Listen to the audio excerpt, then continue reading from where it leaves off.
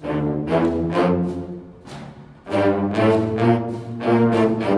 right, Owl Nation, you are now listening to the Owl Chat Podcast, your one-stop shop for everything Kennesaw State athletics, with your hosts, Kai and Jon Feiner.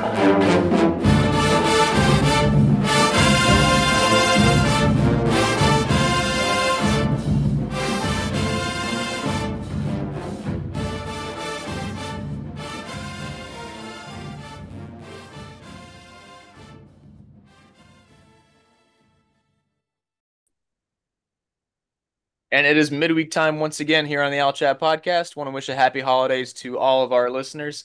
Today we've got plenty to talk about. We've got some men's basketball to preview this weekend. We've got a football signing class to talk about and a whole lot of stuff and some of the other sports around KSU athletics. But today I am joined only by my co-host and partner, Mr. Jon Feiner, just like the good old days. Jon, how are we doing today? Doing good, man. Yeah, it's usually, full house with Nick and then Tim, Aaron or Nick for, basketball and football coverage. And now it's just us, like in the early days in, July and August.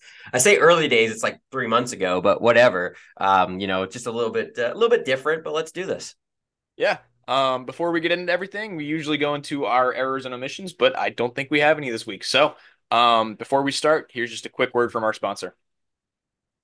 Dogwood Golf Club is a truly unique hybrid golf club conveniently located near Smyrna, Vinings, and Marietta. The course is hybrid because they offer membership and daily fee play. Their championship course is challenging for all levels of golfers and is frequently used for practice by some golf teams from a local university. Dogwood is a longtime supporter of all things Kennesaw. Be sure to visit their website at dogwoodgolfclub.com. Dogwood Golf Club, an official sponsor of the Owl Chat Podcast. But anyway, starting with the flyover, we do have some soccer to talk about, which is what we usually start with when we do have stuff to talk about. So acting head coach Chris Cahill has announced 6 signees of this latest class. We announced most of these when they committed, but now it's official. We've got Ava Bradford, Layla Kerr, no relation to Steve, to my knowledge, Angelina Norberhest, I think I got that one right, Phoebe Scott, Isabella Stevens, and Morgan Mahoney. In the golf world, we have no news on the men's or women's side this week, but we do have some tennis news. Nothing from the women's side, but the men's spring season schedule was released recently, and to be honest, it's kind of a rough draw for us. We go on the road 5 times to start the year: at UNC Asheville, at UTSA, at Incarnate Word, at Texas A&M Corpus Christi, and then start conference playoff at North Florida. We do return home for 2 matches against UNA and Lipscomb, and then we go back on the road down to Florida at Stetson, at Florida Gulf Coast, at Austin Peay, at Bellarmine, and then we come back home to take on Queens and EKU. That's all for tennis. In track, head coach Cale McDaniel has been extended through 2027. Definitely worthy of the extension based on performance. Since McDaniel took over in 2018, the Owls have reached the podium at the ASUN Championships 367 times, with 113 earning gold medals since McDaniel's takeover. McDaniel also produced the very first Olympian and national champion in KSU history, and Daniel Haw, when he won the throwing national title in 2019. But yeah, that's all I got for that. Jon, I know you got some women's basketball to talk about. Yeah, technically, didn't Alabama produce him and we just kind of ran with it? I will take it. Yeah, we'll take it. So Kennesaw State women's basketball news. They lost on Sunday to Belmont, 65-54. I believe that was a home game. Princess Harden had 17-9. The Owls also lost on Wednesday to San Diego State, 75-52. This is a tournament game in West Palm Beach, Florida. The game started out, it wasn't terrible throughout. San Diego State was up, 6-ish early. Then it ballooned a little bit, 12-14. And then it just got out of control, the last fourth quarter, especially late. It just ballooned out.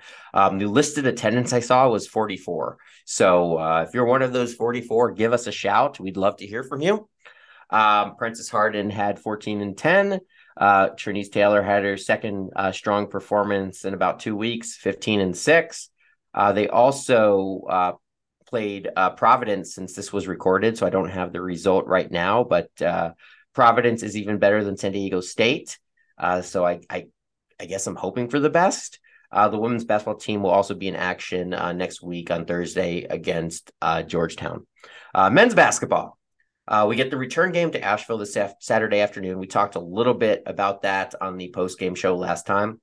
They will be gunning for us because we beat them in overtime a few weeks back. That was a back-and-forth contest, just really strongly contested. One of the best non-conference games I've ever seen in person, or especially at Kennesaw. This is going to be a good test considering we'll have to play, a lot of teams in conference twice as well. I will be making this trip, as will Kai, but I know that Kai has some, more news and more preview for the Asheville game. Yeah, just a few things. If you want to go back and listen to us talk about Asheville more, just go back a few episodes and listen to our original midweek preview. But since playing us in Kennesaw, they've played 3 games. And it's been kind of a rough draw. They had to go play at Western Carolina, who's one of the better low major teams. They're probably the second best team in SoCon this year. And then they had to go play at Auburn. They lost both of those games, obviously against a high major. Not a whole lot you can ask for. And then they did get back in the win column with a win over South Carolina State. I think the biggest note here is they do play Appalachian State tonight, and Appalachian State is pretty good. That game's also on the road. So they will be less rested than we will be. And hopefully that plays in our favor. But that's all I got. I will be making the trip, like John said. Excited to see the arena. I haven't previewed it or looked at it at all. So I kind of just want to let it be a surprise. Yeah, and they're playing Appalachian State on Thursday night, I believe. That's actually a neutral site game at some kind of, I think, community college in Hickory or something like that. So that'll be interesting. Otherwise, I probably would have gone if it was in Asheville. Gotcha. Yeah, I had no idea. But something to watch for Owls fans looking to get another short little preview before our Asheville game, and hopefully, they're winded by the time Saturday rolls around. Yep, and hopefully it'll be on ESPN Plus or something like that. So if anybody wants to watch, I'm sure I'll be busy since I'm making the trip. If anybody wants to watch and let us know, how it looks, watch the replay, please, by all means, give us a shout, me or Kai on Twitter/X. In some football news, former longtime offensive coordinator Grant Chestnut, who kind of helped usher in the program, who was here with us from like 2014 to 2022 or whatnot, has left Navy after one season.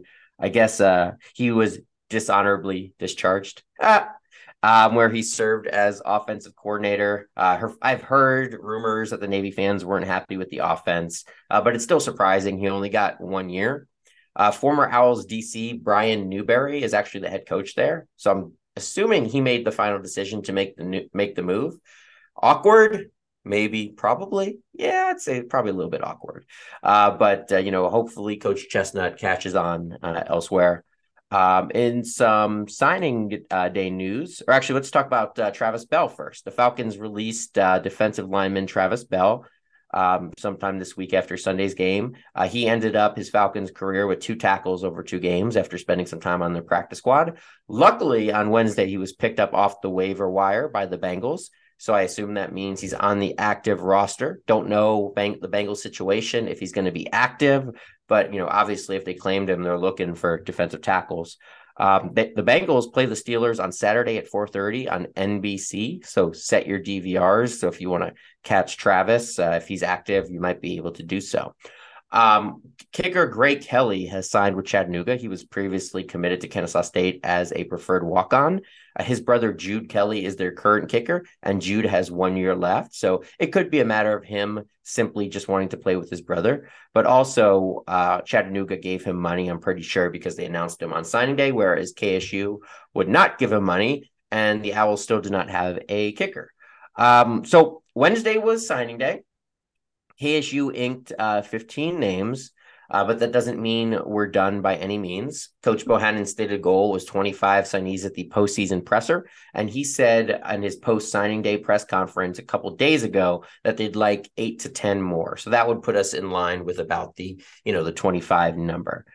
Now take this for what it's worth, but somebody told me they had access to a recruiting service, and KSU's recruits as a whole checked out as very athletic. The offensive linemen all graded very positively in run blocking. I'm not going to list the whole class because that would just be, tedious. But if you want to see the entire class, we have it listed at KSUOwlhowl.com. midweek.com. You can see all their offers, height, weight, all that good stuff. So I'm going to spare you the boring name-by-name breakdown, but I am going to give you some other breakdowns to hit the key points. The class consists of 9 high school players, 3 JUCOs, 2 FBS transfers, and 1 FCS transfer, with one of the FBS transfers being a group of 5 and one being a Power 5. We have 7 offensive linemen in the class, 3 wide receivers, 2 defensive linemen, 2 defensive backs, 1 linebacker, no Partridge, no pear tree. I know Christmas is coming up, but I'm not doing that. Sorry, guys. I'm basically, the Grinch over here. So state by state breakdown: 6 from Georgia, 3 from Alabama, 1 from Iowa, 1 from Florida, 1 from Mississippi, 1 from Kansas, 1 from Washington, and 1 from, Germany. So that doesn't mean that they played ball there. That means that's where they're from. So if they went to a community college in Kansas or Washington or wherever, that doesn't count. It's where they, played their high school ball, is kind of their hometown. So some things that stood out, and I'm going to go to Kai after this just for his sake, and then we'll discuss a little bit. There's no quarterback or kicker. Please, please, please. We need at least 1 quarterback, at least 1, and at least 1 kicker. I know we have an offer out to a Jacksonville State transfer kicker, and I do see, I think we're following some quarterbacks, but nobody's pulled the trigger yet. Very, very nervous about that. One of those, failures to get one of those could be a fatal flaw for next season. So, or a critical overlook, however you want to put it. We got 1 international player, as I mentioned, from Germany, Benjamin Keynes. He's a 6'7", 275-pound offensive lineman. I imagine he'll be a developmental type player. He's from like the NFL Academy, which is, I guess, run by Chris Durham, former NFL draft pick, former UGA wide receiver. We have Christian Moss, as I mentioned, our Power 5 transfer from Virginia Tech, a wide receiver, who actually got in some games as a freshman. He played at Virginia Tech, of course, had, 5-6 catches. And he also played at North Cobb Christian. He did not play last year, but he was enrolled in Virginia Tech as a student, so I'm not sure what happened there. Locally, we have a defensive lineman commit from Pope, Jaden Grimes. We have Jacob Kettles, a right tackle with solid in-game experience at Montana State.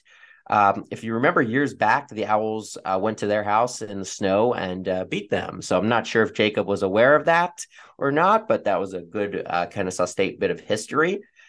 We also have defensive back Devin Ross and linebacker Taiwan Christopher, both from Thomas County Central. You have to wonder if that was a package deal. The Owls also have an offer out, at least as of months and months ago, to Malachi Thomas, a tight end from Thomas County Central. So wonder if, he might commit. I didn't see him sign anywhere on signing day. I could have missed it, but who knows? And last but not least, defensive back, played some linebacker, I think. He was offered by Kennesaw State in January 2023 before last year's class, but he ultimately chose to commit to Louisiana Monroe. So he is coming back to us. So good to have Quay McCoy. Kai, what is your take on this class? Your initial thoughts? Anything like that? Yeah, what stands out is the lack of a quarterback and a kicker. Like you said, we do have an offer out to a kicker, and from what I can tell, we're his only announced offer. So, that bodes pretty well. There's a chance that changes by the time this podcast goes up. But yeah, I know somebody mentioned that I think we're ranked like 164 in the 24/7 rankings, which I think is a little misleading because I don't think JUCO guys get the same amount of respect as, kids coming out of high school or kids transferring from the Division I level. So that might be a little bit misleading. But yeah, hope we go out and we get the 8-10 more guys that, we were promised. I don't know. I think the most intriguing prospect is definitely the kid from Germany. I think you said he's 6'7", 275. So ideally, you probably want him to put on like 30 to 50 more pounds to fit in well on that O-line. And if he does that, that's great size. But yeah, a lot of unknowns here. I'm excited for Moss from Virginia Tech. It's clear he has some talent. He got on the field and, at the Power 5 level. And receiver is definitely a need from us. And he's a receiver named Moss. That's like a fit. Can't go wrong there. Absolutely. And like you said, he's from the area. which goes a long way. It means he wants to be here. He'll probably be happy you're here. Seems like things didn't work out too well at Virginia Tech for him, so that's a positive. But we need more updates, man. We need a quarterback. I really don't want to be heading into the season with the battle being like Cole McCarthy and Bryson Daniels or Davis Bryce Bryson. Davis. Excuse me, Davis Davis Bryson. Bryson. Excuse me. Yeah. So yeah, Yeah. we'll see. Pretty neutral so far. Yeah. And Tyler Nelson, I believe, is also in that battle for the quarterback position. And, KSU did tout, 164 as their best ranked class ever. Again, kind of misleading because this is our first year recruiting for FBS. So we should be able to get a higher caliber kid. So comparing this to the last 8 years or 9 years doesn't really seem like apples to apples to me, but you're also right. I don't know how JUCO kids are ranked and all of that kind of stuff. Some of the JUCO kids, like offensive lineman Dodge Salser, he was at Iowa State, before, JUCO, and one of the other offensive linemen was at New Mexico. So, you know what I mean? So there is that pedigree there as well. Sure, 100%. I mean, you don't blame recruiting services for having a tough time ranking these kids. It's hard to go out and pay attention to these games out in Kansas and Iowa and all that. But like you said, that doesn't mean the kids are from there. Those are just kind of the JUCO community college football hotbeds. Yeah, Mississippi, Kansas, Iowa, all those. So yep, 100%. All right, and like you said, the kicker is the kicker. So hopefully we get one of those because the only ones we have on the roster is the Presbyterian transfer I'm not going to try to pronounce, and I think Eric Calvillo as far as kickers, not punters. He was the one who started the Virginia Lynchburg game, right? Yeah, I think he just kicked the extra points. Yeah, I mean, 9 for 9 on PATs. Yeah, we'll have to see how that goes. So that'll be something to watch for sure. But we definitely, if we go into a situation with no kicker, I mean, we're in trouble.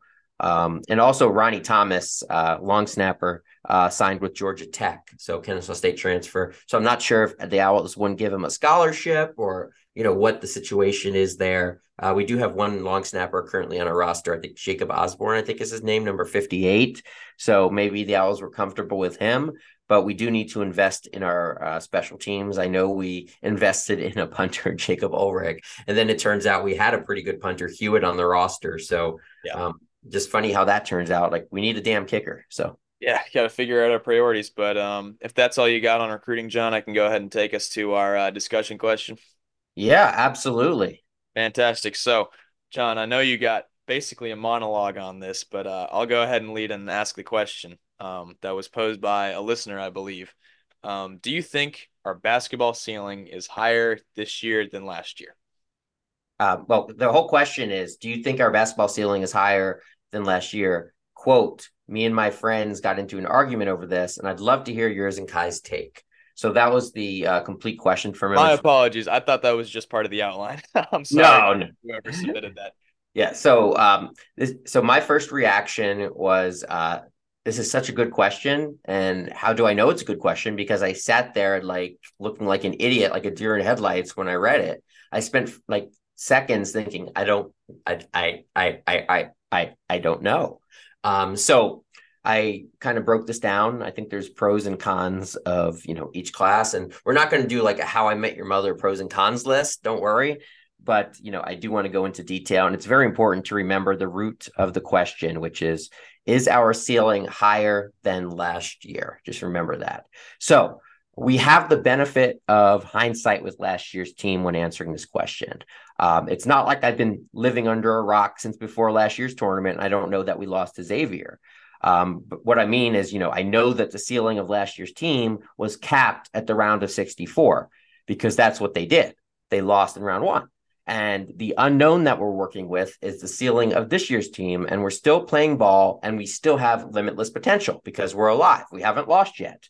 I do think we underachieved last year and probably should have beaten Xavier, but we didn't. So if you ask me what the ceiling of last year's team was at this exact moment, 365 days ago, I can't tell you, but I also know it was limitless because we were not eliminated yet. But we did get wiped last year by San Diego State on December 12th, choked away VCU on the 26th, got tanked by Campbell on November 20th. So we were a bit inconsistent. We picked up wins along the way, like Mercer, USC Upstate, Charleston Southern, and won a couple tournament games, I think, versus Appalachian State and one more. So, it was up and down. We had a very veteran team last year that was together for years. You had Spencer Rogers, Alex Peterson, Chris Youngblood, Demond Robinson, Kason Jennings, Brandon Stroud, Terrell Burden, all in the 3 to 5 years of college experience window. Those are the types of teams that usually make Cinderella runs at our level. Thinking of Dunk City, look at Mercer beating Duke. Unfortunately, it didn't happen. Like I said, I think maybe we underachieved last year, but I have to use that standard when answering the question because ultimately we did lose in the round of 64. So we ran a slower offense last year, which could have been beneficial, in advancing in the tournament in terms of grinding away games against more athletic teams like Xavier. So I don't know how our running offense is going to do. We also had a coach who had 3 to 4 years to install his systems, get his players. The team was bought in. Fast forward to this year, the team is still bought in with the new coach, new players and everything. Disadvantage on paper, but we are looking ahead of schedule and picking up these wins in tough games early, which is a very encouraging sign to me. The team is playing hard. Amir's teams didn't usually peak until conference time or even within conference time, and I expect that to be the same here. I also expect even more growth to be had simply because everything is still new, and there's likely more room to get better individually from these players and as a team. For example, Jason Holt, still a wild card. We don't even know where he's going to fit in the rotation. He's only played one game against subpar competition, but I think defensively, he has a pretty high floor, and that could really help us shut some teams down and makes us 9 deep, which is what we were last year. If you add, the freshman Simeon Cottle. So this year's team does have an advantage having a slim down Demond Robinson who can stay on the court for 30 plus minutes without subbing out every couple minutes. That's an advantage over last year's pudgy but lovable Demond Robinson. Last year's team had athletic wings, Youngblood, Stroud, Adamakoya. This year's team has the same. I'd probably take Peterson over Ranji for his savvy and all of that. You also have a developed Simeon Cottle averaging 17 instead of 4 that he averaged last year. But back to the original question, which team has the higher ceiling? I'm going to give a bit of a cop-out answer. Now, the only way we reach the tourney this year is by winning the A-Sun tourney, right? Well, winning the A-Sun tourney this year on paper is easier without Liberty. Also, EKU struggling, as we've talked about. I do expect them to turn around, but they're still struggling right now. Then you have Lipscomb, maybe Stetson, North Alabama as top competition. So I ask myself, can we win the A-Sun this year? My answer is yes, definitely, absolutely. And what that means is as soon as the buzzer sounds and we win the A-Sun in 2024, we've tied last year's ceiling. We've tied last year's accomplishments at minimum. Going back to my point about hindsight, I know what last year's team did and they capped out. So there's no more potential or upward for that last year's team. They're done. The history books are written. This year's team still has that potential because they're still playing. If you're in it, you can win it. So that is the huge caveat. So yes, there's a higher ceiling on that technicality. In some funky universe where I didn't know how last season ended against Xavier, I might have to reevaluate. I will say that I am very interested to see us play Indiana this year on the 29th. I want to see how we handle high major athletes who will probably press us. We really struggled versus that against FSU, but that was earlier in the season, and also even against FIU, but also earlier in the season. I know Indiana isn't great, but they're still a high major, and it's going to be probably the most athletic team we're going to see until hopefully NCAA tournament time. So if that game is highly competitive, that does bode well for us there. So winding down here in my answer, yes, our ceiling is higher this year because our ceiling is not set. Cop out? Yeah, probably, but it's true. If you disagree with that, then we have to undertake the argument that last year's team underachieved. So there's my thesis. I hope you give me an A+. I'd love to hear listener feedback, but we're going to go to Kai first and we're going to discuss this. So if you go in with that approach of this is what, the 2023 team did, and this is what the 2024 team could do, I mean, it's hard to disagree because the theoretical ceiling is, a national championship, right? But exactly, we're not delusional. So I I have a really, really hard time saying this team has a higher ceiling than last year's if we take away the loss or if we take away what they did being the ceiling for what they could have been last year, if that makes sense. I think last year's team, if they had gotten over Xavier, makes the Sweet 16. I don't know if you stuck around in Greensboro and watched the Iowa State Pitt game after hours, but we would have It was beaten. rough. It was a terrible game. We would have beaten either of those guys. Um, so I think last year's team had, excuse me, a ceiling of the Sweet 16. This year we're in a worse conference, now that Liberty's gone. I mean, people need to remember the reason we were seeded so highly, or so highly, we were a 14 seed, is because we had like two, you know, net top 50 wins against Liberty. And the conference was a lot deeper. This year, even if we, run the table and win the conference, unless we like go undefeated, it's going to be hard to justify putting us above a 15 seed this year. All the bracketologists right now are penciling us in as the ASUN champions because, they don't pay attention. Not that we're, not the best team in the conference. I definitely think we are, but they're going to look at who's at the top and they're going to like, okay, we're going to write them in, and then they rank conferences, right? The ASUN's near the bottom this year. We're probably going to be looking at a 15 or 16 seed if we do win the conference. And that's going to be a tough matchup. And the way we've looked against high major opponents, we only have a 1 game sample size. And kind of the inexperience of this roster, in contrast to last year, I have a tough time saying we're not going to have a much tougher time in the tournament if we do make it that far. So if you want to take your approach, John, and say, okay, based on what we did last year, does this team have a higher ceiling? Then sure, this team has a higher ceiling. But I don't think if we just replayed the seasons over again that this team has more potential than last year's team did. So that's my answer. Got it. And so, I disagree with you on the seeding. I think I've seen a 14 seed out there, but I think 15 is our floor. I mean, there's some really bad conferences. And, if we pick up some wins against Asheville, another one against Indiana, I mean, I hate to say it, but I don't think there are that many conferences worse than the ASUN. I mean, you got the MEAC and the SWAC who are always, not great. But you got to keep in mind, there are 16 seeds, not four. yeah. And then 4 15 seeds. So all that's, if we're a bottom 10 conference and we win it all, that's what we're, relegated to. I think 14 is pushing it. We need like the EKUs and the Lipscombs of the world to step it up and finish well so we get that resume boost if that's the case. But look, what people need to remember is if we make the tournament as a 15 seed and get, blown out by Kentucky in the first round, I don't think any of us will be complaining. That will be a greatly successful season. It means, we won't have the nightmare scenario of Petway leaving more than likely. So yeah, I don't know, mid-major, small major basketball is such a weird thing to analyze and approach in terms of expectations. But yeah, I think the goal at this point of the year, looking around at the ASUN and looking how we've played so far, is to get to the tournament and to win the ASUN. I think that's. And I honestly don't think we'll get a 16 unless we, greatly underachieve to where I think how we're going to be. Then maybe a 16 is in play. But, I think as long as we do fairly well in conference and, obviously we'd win the conference. Yeah, I can't see us getting worse than a 15. And you don't want to get a 16. That's basically a death sentence almost. I agree. I don't think we'll end up at a 16. I think it's more than likely if things go the way we kind of expect them to go. Let's say we go, how many conference games do we play this year? Is it 18 again? I'm honestly not sure. Gotcha. Well, if it's 18 again and we go 15-3, I think we were a fringe 14 seed last year anyways.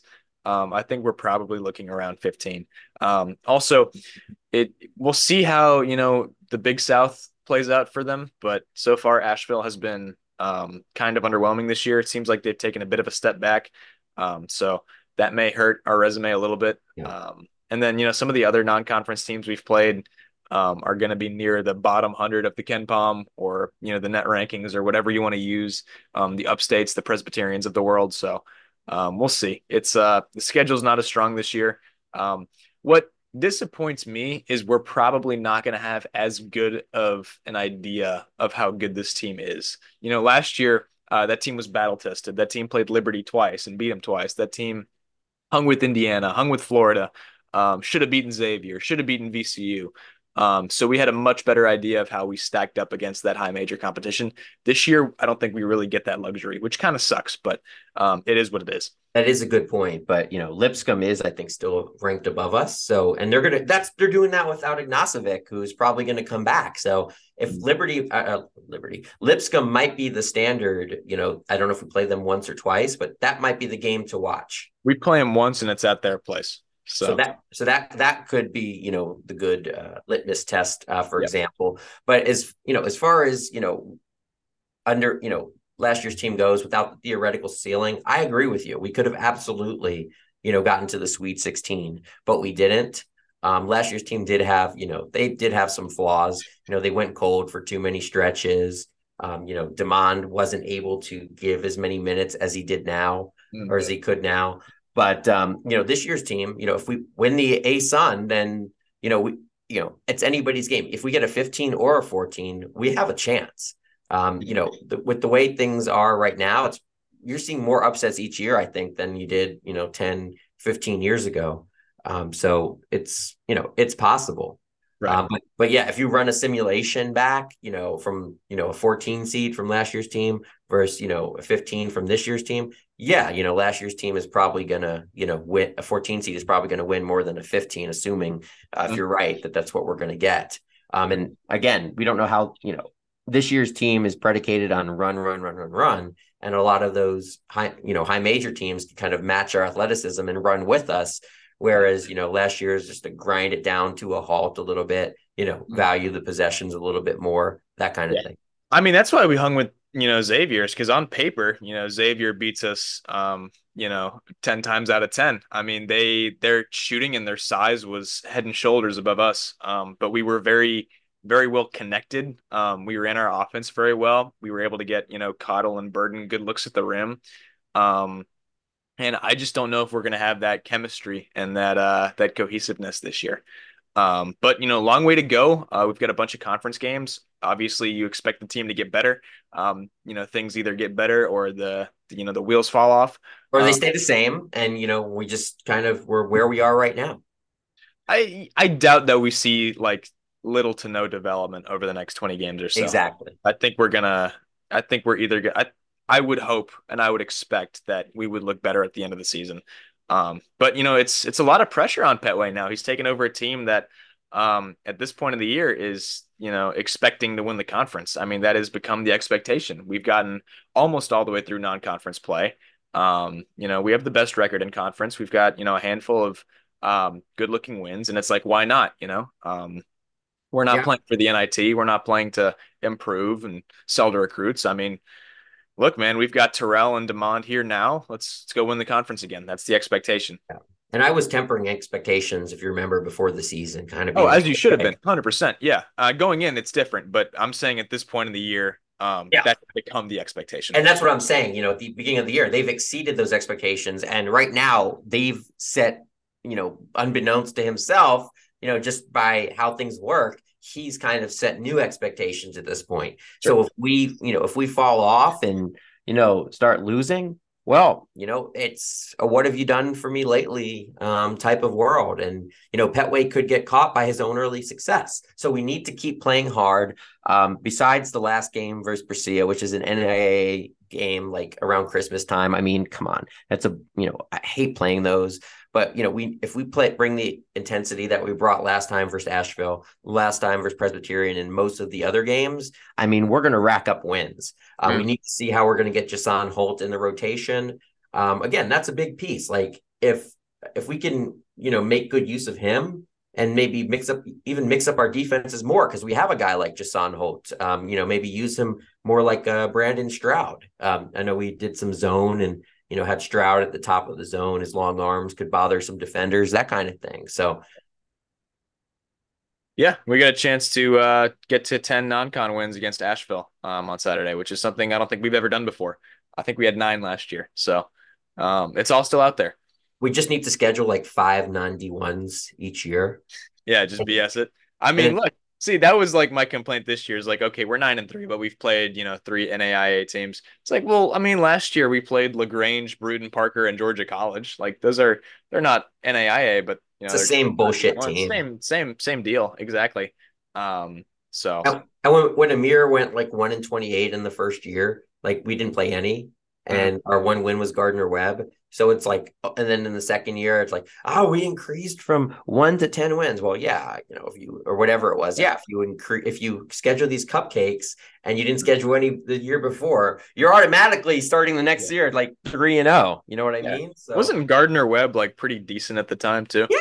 They were average, and I've told this story a million times, but we played that game. I think guys were out because of discipline or whatnot. We had 7 players, including one big man that was a walk-on that barely ever played, and we swept the floor with them by 24 for our win. Yeah, it was the damnedest thing I've ever seen, and I think it's because Santa was in the house. I think that night, before Christmas time, so it was a Santa miracle. Santa miracle, sure. We avoided the 0-29, but Southern might not. I'm quietly rooting for the winless Georgia Southern season, but that's another story. GATA, baby. That would be awesome if Georgia Southern happened, and it would suck if they were like won one game and it was the one versus us and we didn't beat them for some reason. That would be brutal. Yeah. Well, it didn't happen, and to be honest, I don't care that game was close. They had a really good shooting night, so it was hard to complain. But we'll take it. East Carolina hit the damn half court shot, Yep. I mean, look, we want to keep talking about this non-conference season so far. We're a miracle away from being 10-2 with a loss to FSU. Yeah, but the way I look about it is there's miracles on the other side too. You know what I mean? Like DeMond Robinson going 4 for 4 from 3, and it works its way out, and I think it evens out. But I see what you're definitely right. I still think we would have handled Presbyterian even if DeMond doesn't shoot that well. Definitely. That's just my point. Sure. I mean, there's little things in other games. But when it comes to the ECU game, that was, I mean, like you're another level of bullshit. Yeah. I mean, you're a second away from winning. But that's all I got, man. Unless you got anything else to add, I can go ahead and take us out. No, I think I'll just end it on. You know what? I'm going to be optimistic for once and just say, regardless of last year's team, regardless of underachieving, our ceiling is higher this year. I'm just gonna be positive, whether I truly believe that or not, because there's no right answer. Last year's team was tremendous. This year's team could be tremendous. I want this team to do better than we did last year. I want this team to get that tournament win, and so I'm gonna try to wish it to existence right now. So that's it. There you go. All right. Thanks everybody for listening. We will be back to recap the UNC Asheville game at some point. It might get a little bit tricky with the holidays and all that, but we will keep you guys all updated on the Twitter for news, notes, and updates, and other fun stuff. Follow at the Owl Chat Podcast, or is it at the Owl Chat Podcast? I think it's at Owl Chat Podcast. At Owl Chat Podcast on Twitter. Trust us, it's a good follow. It's, dare I say, an essential for all KSU fans. But yeah, and it helps us out. So we know you're listening and showing your support. So please follow us if you're listening. 100%. All right. Everybody have a great couple of days. We'll be back to recap Asheville. Thank you for tuning in to the Owl Chat Podcast. As a reminder, you can follow our hosts on Twitter at KSU Owl Howl and at Big Owl Blog. You can also view additional content on bigowlblog.com. And be sure to join the online community of owl fans at ksuowlhowl.com/forum. Until our hosts return, stay happy, stay healthy, and as always, go Owls!